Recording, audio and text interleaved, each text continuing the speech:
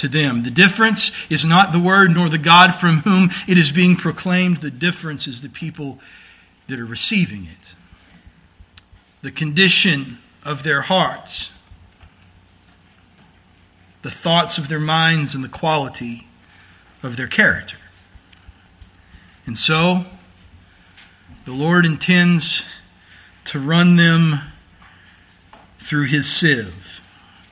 In verse 9, "For behold, I will command and shake the house of Israel among all the nations as one shakes with a sieve, but no pebble shall fall to the earth." He says, I will take them and I will put them into myself. I will shake them like one shakes with a sieve, and no pebble will fall to the earth.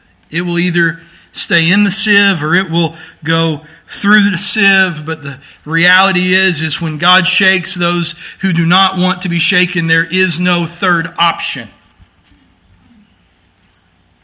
It's the way of righteousness and grace, or it is the way of wickedness and destruction.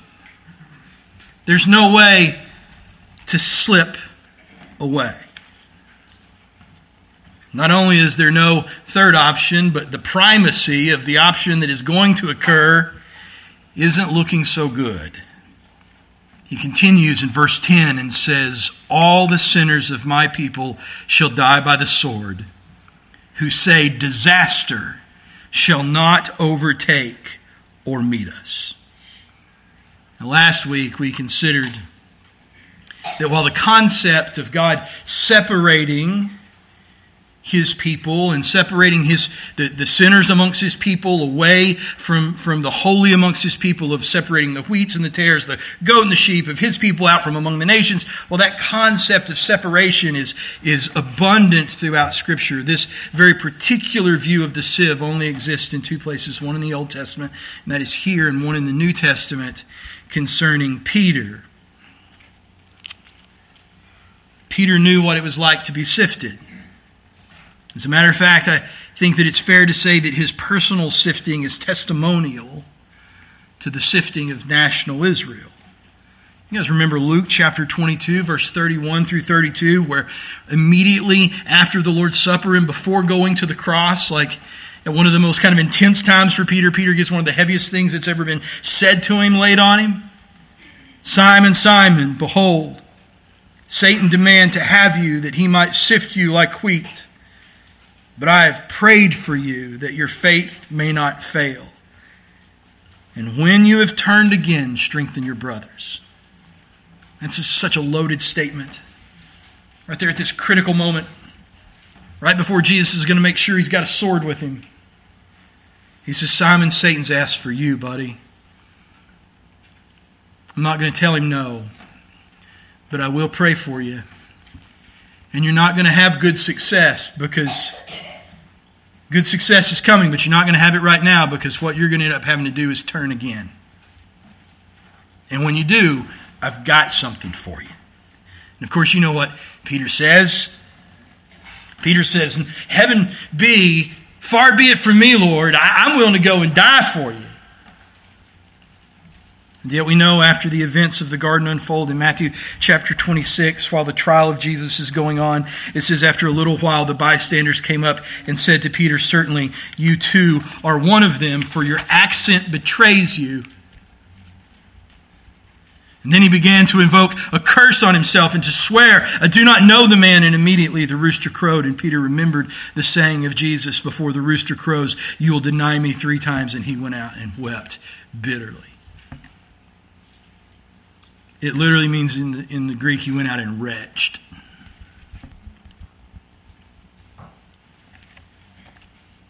But when Christ prays for you, his prayer is effectual. You see, Peter was trying to do something. Peter was an unsaved man trying to be a saved man. And guys, let me tell you, if that's you, and if it's ever been you and isn't anymore, then you can feel free to say amen. But let me tell you, if that's you, it ain't going to work. You'll never be able to do it. You will never be able to do it. He will require something of you that you do not have the fortitude to fulfill. But Jesus isn't done with him. He's going to take the ones that didn't rejoice over the word that Christ gave to them and cause them to have a new heart so that they might rejoice. And so in John chapter 20 and verse 21, on the day of the resurrection, it says that on the evening of that day, the first day of the week, the doors being locked where the disciples were for fear of the Jews, Jesus came and stood among them and said to them, "Peace be with you." And Jesus said to them again, "Peace be with you, as the Father has sent me, even so I am sending you." And when he had said this, he breathed on them. It's the same language that the Septuagint uses to describe the way that God breathed into Adam and made him a living being. He breathed on them and said to them, "Receive the Holy Spirit." And so here you have Peter. He's confident in himself. He's confident in the version that he has of who Christ is. He's confident in the version of he has who he is. Jesus lets Satan run him through the sifter. And what the sifter shows is that Peter, while not as arrogant as Jeroboam I, was definitely on the same page. Oh, he thought he knew who his God was. Until he saw him hang there and die. But now grace has come. And Peter's a new man. And Christ didn't die to make trophies to set on shelves, you see. Remember, he has a purpose for Peter. When you have turned again, feed my sheep.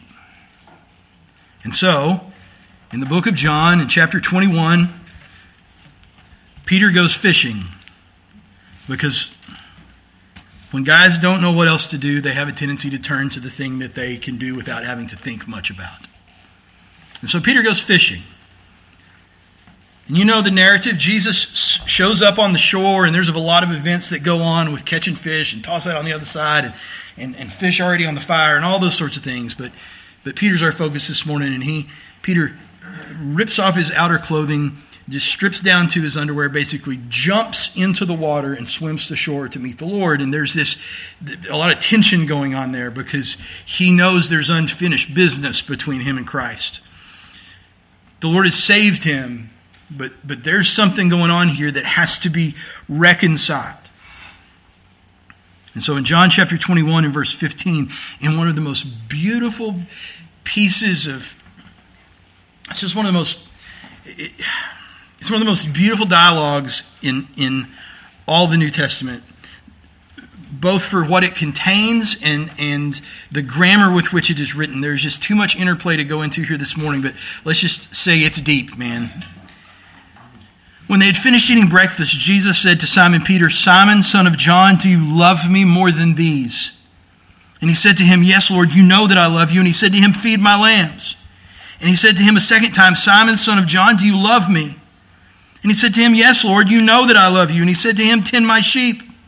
And he said to him a third time, "Simon, son of John, do you love me?" And Peter was grieved because he had said to him the third time, "Do you love me?" Now there's like this wild interplay going on where they're using different forms of the word love back and forth that mean different things. But the most incredible part is what happens with the word "no," because Peter's responded every time to Christ speaking about intellectual knowledge. Lord, you know that I love you. There's a set of facts here. We could list all this stuff. You know that I love you. And this time with Peter broken down to the core because he's just being embarrassed in front of all of his peers. With Peter broken down to the core, knowing what he did and his guilt on full display, he switches that up and he says, "Lord, you gnosko, you intimately know because we are intimate. You know. You're intimate with me. That's how you know." And Jesus said to him in his satisfaction, "Feed my sheep." Now Christ is satisfied. Truly, truly, I say to you, when you were young, you used to dress yourself and walk wherever you wanted. But when you are old, you will stretch out your hands, and another will dress you and carry you where you did not want to go. This he said to show by what kind of death he was going to glorify God. And after saying this, he said to him, follow me.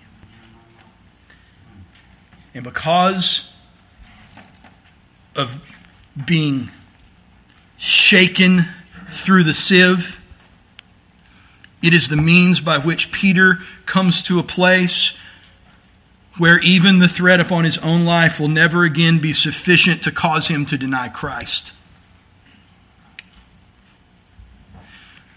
One of the most gracious things that Jesus Christ ever did for Simon Peter was to not tell Satan no. It was the means that brought him to the place when his own life would once again be on the line. And they'd say, if you will just recant. He would look at them and refuse.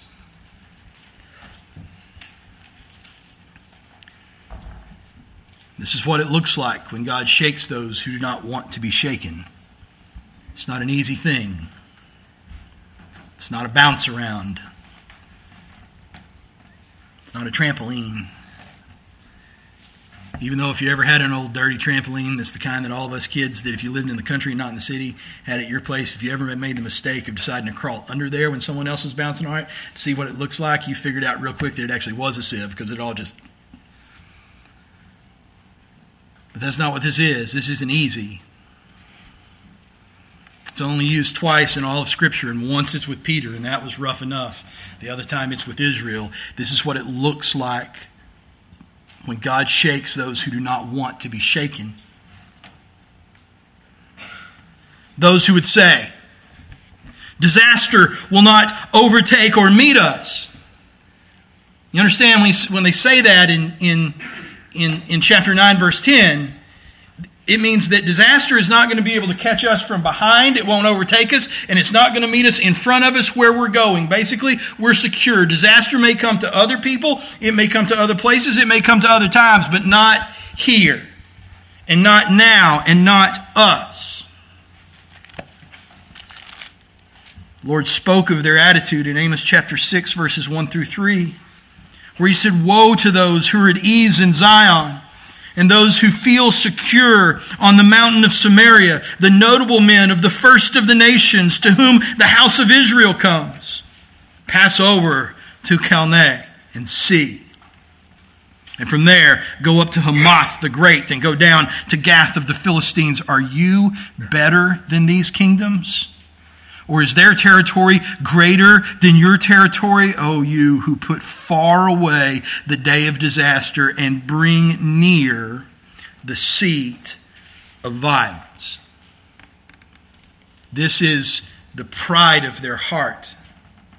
It started with Jeroboam the first, a king of such arrogance that when he had blasphemed the Lord and spit in his face, metaphorically, as much as he possibly could, and was in the middle of that blasphemous ritual, when the actual man of God shows up with the actual word of God, the first thing he's going to have him done is put away with. His arm was never the same. It says that because of what he did, it corrupted the heart of the people also. And here you see that same heart. The word of the Lord comes and it's disaster, and they go, man, don't preach that here. Don't be a Debbie Downer. Not here. It's not going to overtake us from behind. We're not going to meet it up front. If it does, we know how to mitigate. If it does, we know how to deal. Now, Amos is a pretty short book that packs a lot of punch. Jeremiah was a contemporary with Amos and very much a counterpart to his message, except for instead of being focused on the northern kingdom of Israel, Jeremiah was focused predominantly on the southern kingdom of Judah. When all of the things that they were speaking about these people began to unfold, day of disaster comes, a lot of times what the wealthy will do is they have the means to get out. How many people have said here before, I'm not mean here like us, but how many people have you heard say stuff like, man, if it gets bad enough, I'll just go to Costa Rica.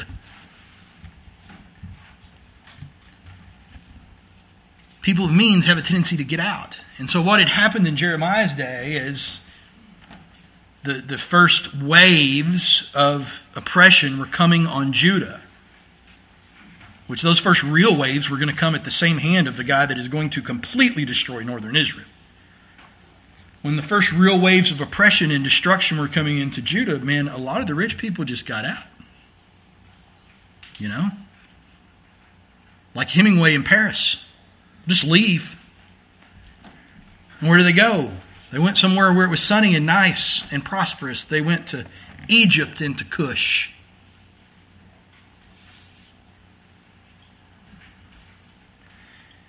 While Amos speaks pretty briefly, the Lord gives Jeremiah a little bit more developed view of who these are. So let's take a look, if we can, in Jeremiah chapter 44 at the brothers of Israel to the south, who have the same heart as their brothers in the north have. They were just taking a little bit longer to perfect it. And so when disaster did come, what did they say? Disaster's not going to overtake us. We'll flee it. We'll leave. We'll go somewhere where there's not disaster. Where do you want to go? Egypt looks nice this time of year. After all, you heard about the cucumbers and the meat pots, right? Let's go. And so you've got all these Jewish expats living in Egypt thinking everything's hunky-dory and good, and that they have fled from the day of disaster that was prophesied upon them by these pesky prophets and preachers that just wouldn't give up on it.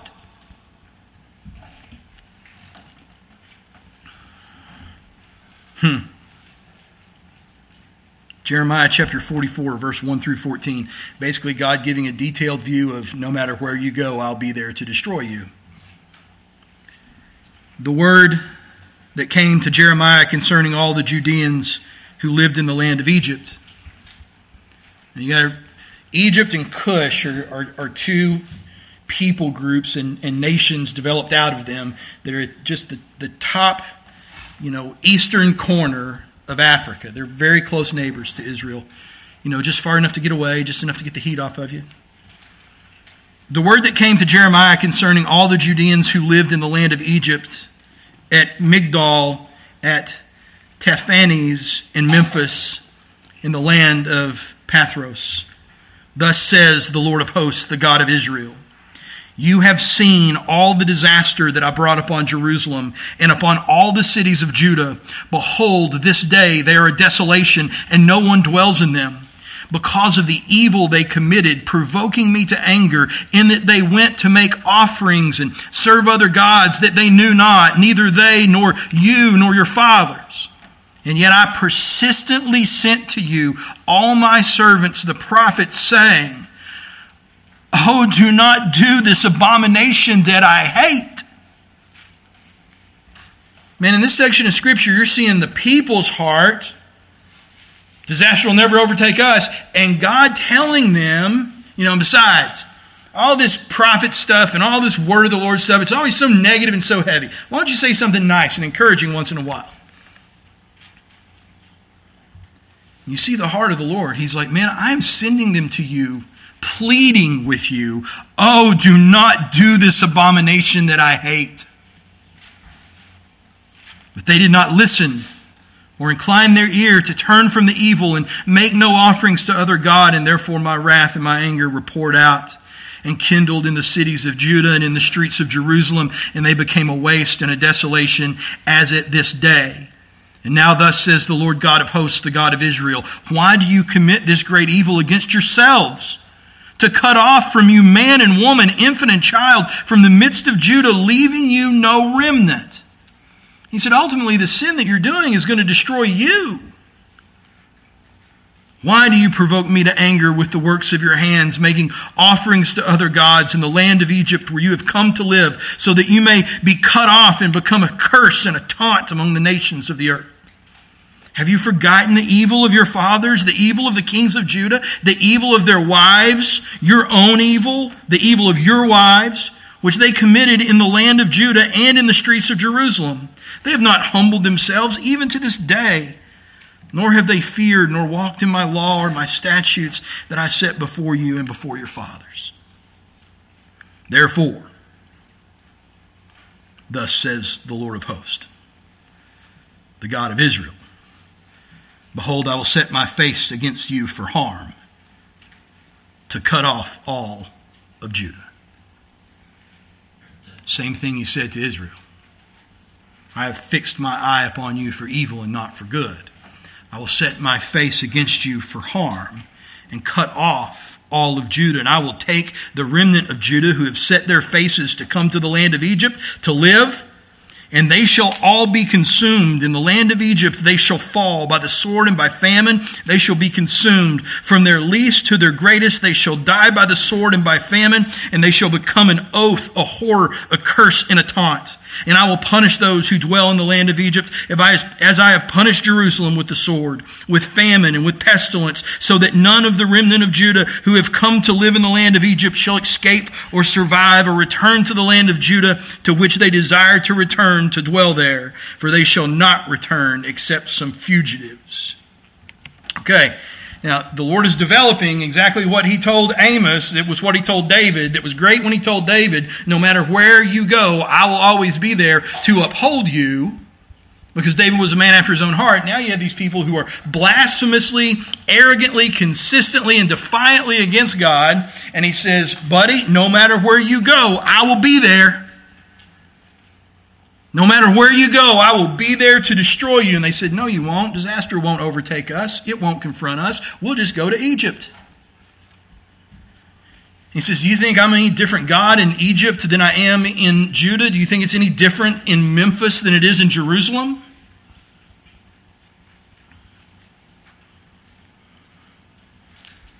What's amazing is what comes next. What's amazing is their response.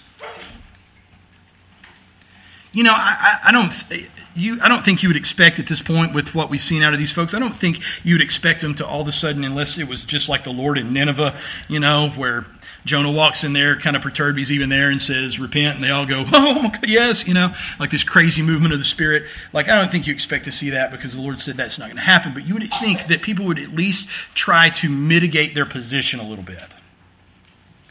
You think they'd at least try to blunt the spear, round it off. Well, you know, you're right. Maybe things got a little out of hand. We could pull this down a little bit. We could push that forward a little bit. You know, we need to clean up our act a little. Man, that is not what you get at all. You want to know why the Lord's so angry at these people? Look at their heart.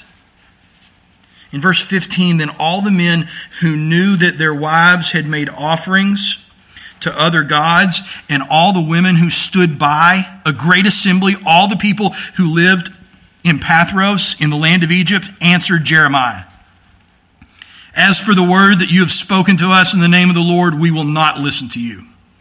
But we will do everything that we have vowed, making offerings to the Queen of Heaven, and pour out drink offerings to her, as we did, both we and our fathers, our kings and our officials, in the cities of Judah and in the streets of Jerusalem. For then we had plenty of food and prospered and saw no disaster. What an arrogant statement. When the Lord has already told them the reason that you saw no disaster was because I was sending prophets begging you to listen to what my heart was. Why are you doing this to yourself? It is going to destroy you. And now that that has come, not only are you arrogant, but you prefer denial and ignorance to truth. And they say, we won't do any of it. None of it.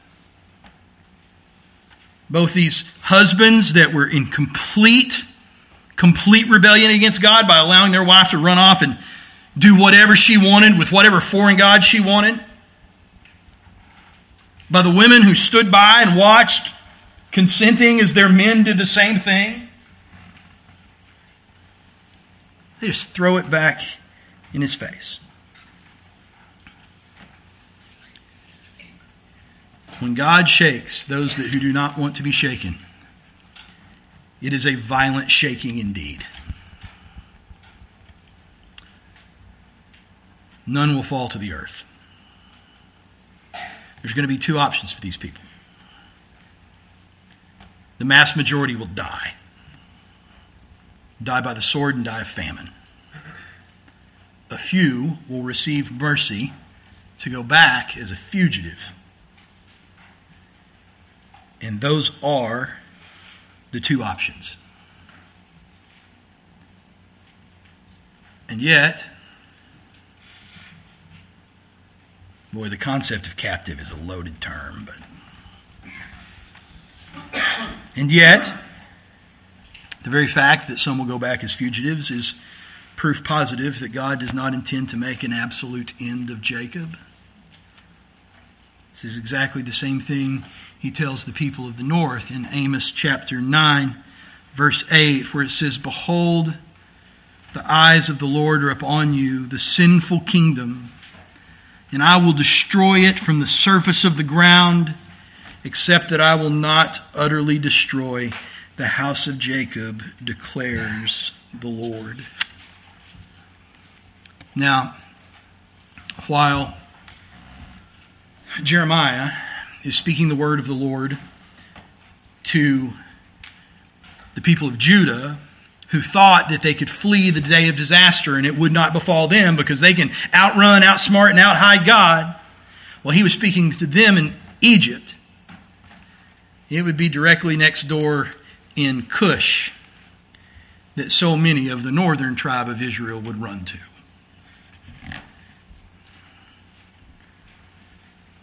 He speaks of them this way in verse 7. "Are you not like the Cushites to me?" You run over there, think you're going to remain a people apart, but enjoy all of their economy and services. Think you'll get treated different because you're a Jew there.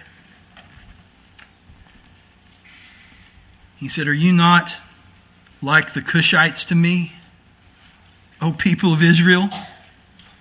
Are you not like the Cushites to me, O people of Israel, declares the Lord? Did I not bring up Israel from the land of Egypt and the Philistines from Caphtor and the Syrians from Kir? Behold, the eyes of the Lord are upon the sinful kingdom, and I will destroy it from the surface of the ground, except that I will not utterly destroy the house of Jacob, declares the Lord. For behold, I will command and shake the house of Israel among all the nations as one shakes with a sieve, but no pebble shall fall to the earth." You don't get to slip away to Egypt. You don't get to slip away to Cush. You can say all day long that disaster won't overtake us. You can say all day long it won't confront us. But no matter where you go, I will be there. All depending on your position to him, that is either a comfort or a horror. To these people at this point in time, it is a horror.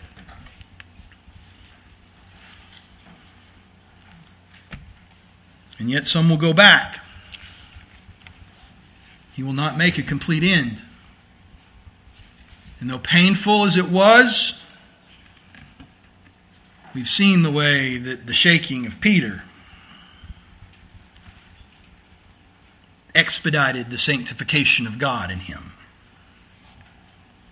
Brought him to the place where he could be the man to do the things that God required. And so too it will be with Israel. For Paul writes in chapter 11 of Romans, "As regards the gospel, they are enemies of God for your sake. But as regards election, they are beloved for the sake of the forefathers.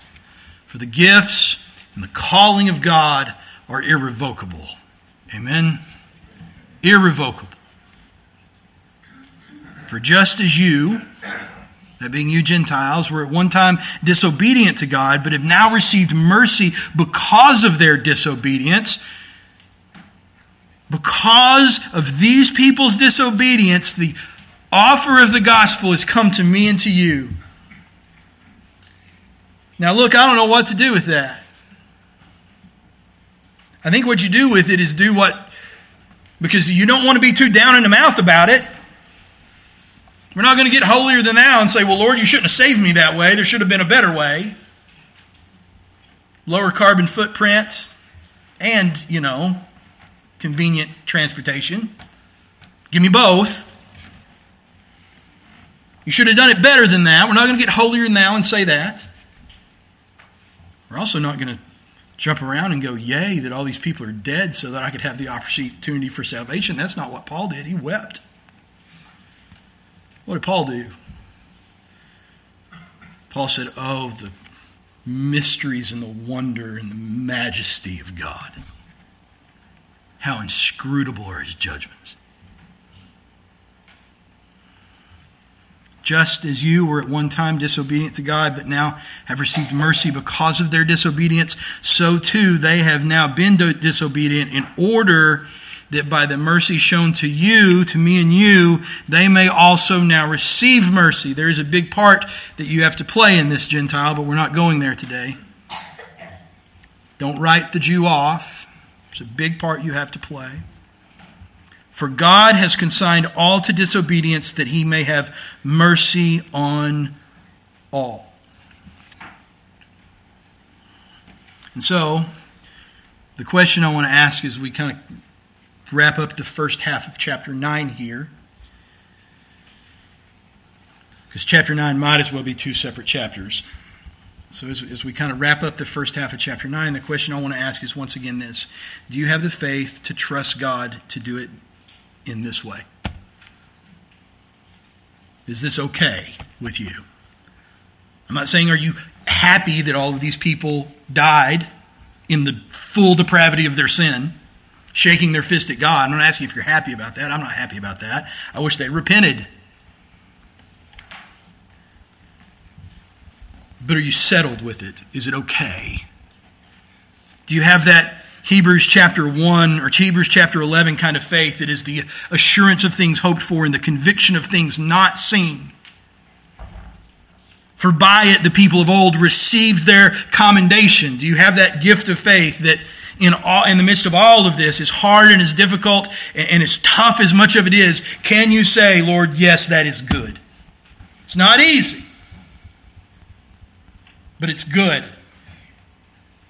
And it is your sovereign prerogative to do with your creation whatever you please.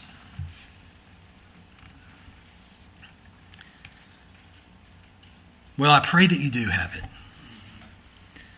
For a couple of different reasons.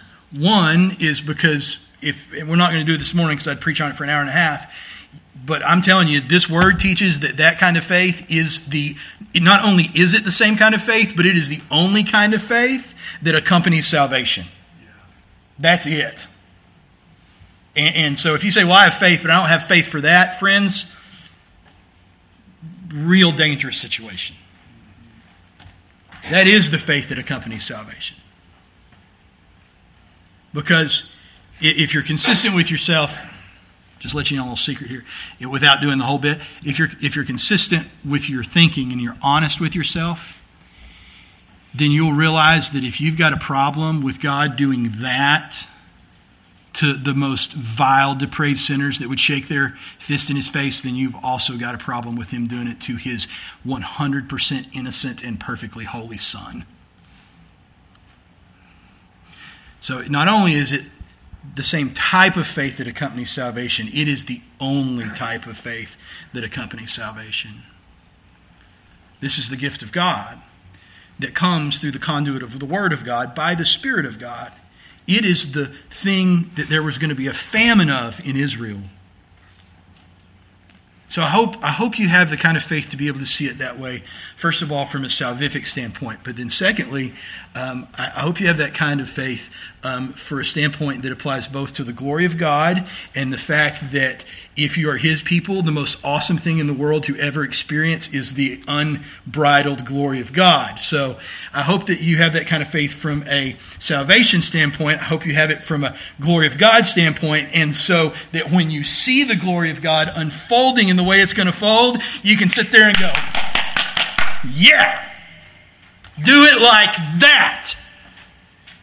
Because if you want to know what it looks like when all of this shaking comes to an end, and he looks over there at those in Cush and says, "What difference are you to me than a Cushite?" The answer is going to be, the difference isn't you, it's me. And I'm the same yesterday, today, and forever. Do you understand that because of what happened during the diaspora, that there are almost certainly Jews living in Cush today that have no idea they're Jews? They're going to know one day.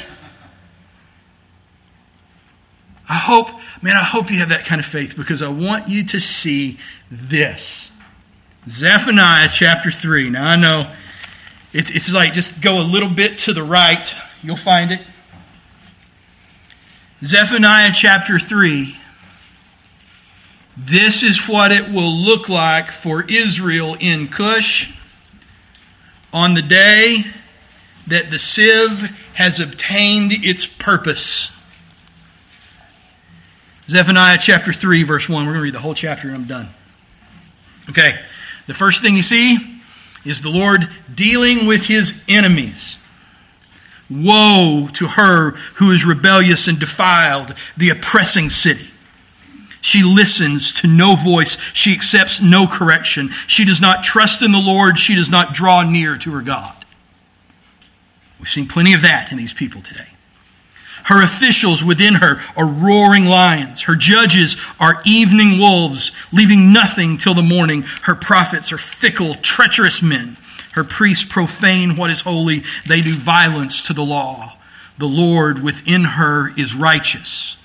He does no injustice. Every morning he shows forth his justice. Each dawn he does not fail, but the unjust know no shame. It's a very kind of lyric way of talking about all the stuff that he was talking about in Jeremiah. You're evil, you're bad, I'm in your midst being righteous, showing you everything I can, and you have no shame about what you're doing and will not repent and turn. And then he comes and he does it, and they still won't listen. I've cut off nations. Their battlements are in ruins. I've laid waste to streets so that no one walks in them. Their cities have been made desolate without a man, without an inhabitant. I said, surely you will fear me. You will accept correction. And then your dwelling would not be cut off according to all that I have appointed against you. But all the more they were eager to make all their deeds corrupt. Therefore wait for me, declares the Lord. Wait for me. Because you did this, wait. For the day when I rise up to seize the prey. For my decision is to gather nations, to assemble kingdoms, to pour out upon them my indignation, all my burning anger, for in the fire of my jealousy all the earth shall be consumed. Say, okay? You said this was going to be awesome. It is awesome. That's going to be an awesome thing to see. Awesome doesn't necessarily mean giddy. But sometimes it does.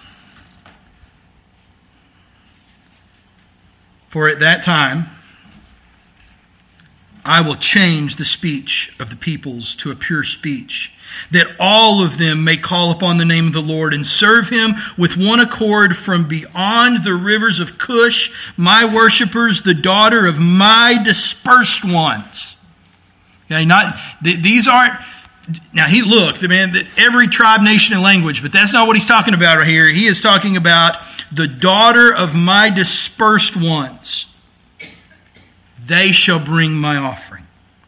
On that day you shall not be put to shame because of the deeds by which you have rebelled against me. For then I will remove from your midst your proudly exalted ones, and you shall no longer be haughty in my holy mountain.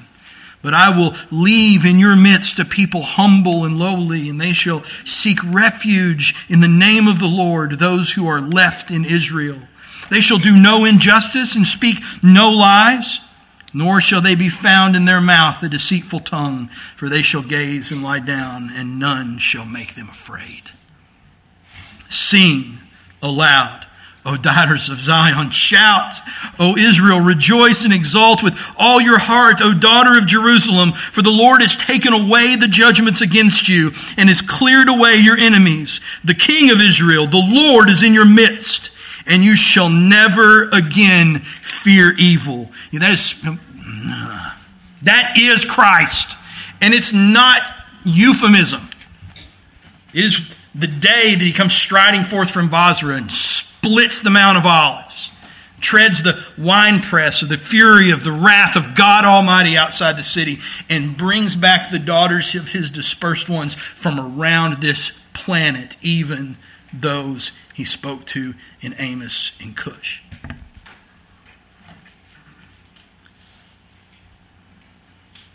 On that day, it shall be said to Jerusalem, fear not, O Zion, and let not your hands grow weak. The Lord your God is in your midst, a mighty one who will save. He will rejoice over you with gladness. He will quiet you with his love. He will exalt over you with loud singing. And I will gather those of you who mourn for the festival so that you will no longer suffer reproach. Behold, at that time I will deal with all your oppressors, and I will save the lame, gather the outcast, and I will change their shame into praise and renown in all the earth. And at that time I will bring you in. At that time when I gather you together, for I will make you renowned and praised among all the peoples of the earth, when I restore your fortunes before your eyes, says the Lord. When it comes to shaking those that do not want to be shaken, whether we're talking about a nation like Israel or an individual like Peter or me or you, it is always a violent thing. There will always be things about it that if we could have it a different way, we would have it a different way. Friends, the faith that accompanies salvation says you don't want it a different way. You just think you do. You just think you do. This is the way you want it. Wait for me, he says. And he will fulfill with glorious perfection, incredible violence, and magnificent mercy everything that he has promised, to the praise of his glory and to the joy of his redeemed. I pray that we look forward with great anticipation to that day. I pray that if you are on the wrong side of that day, that you would cease being his enemy and become his child.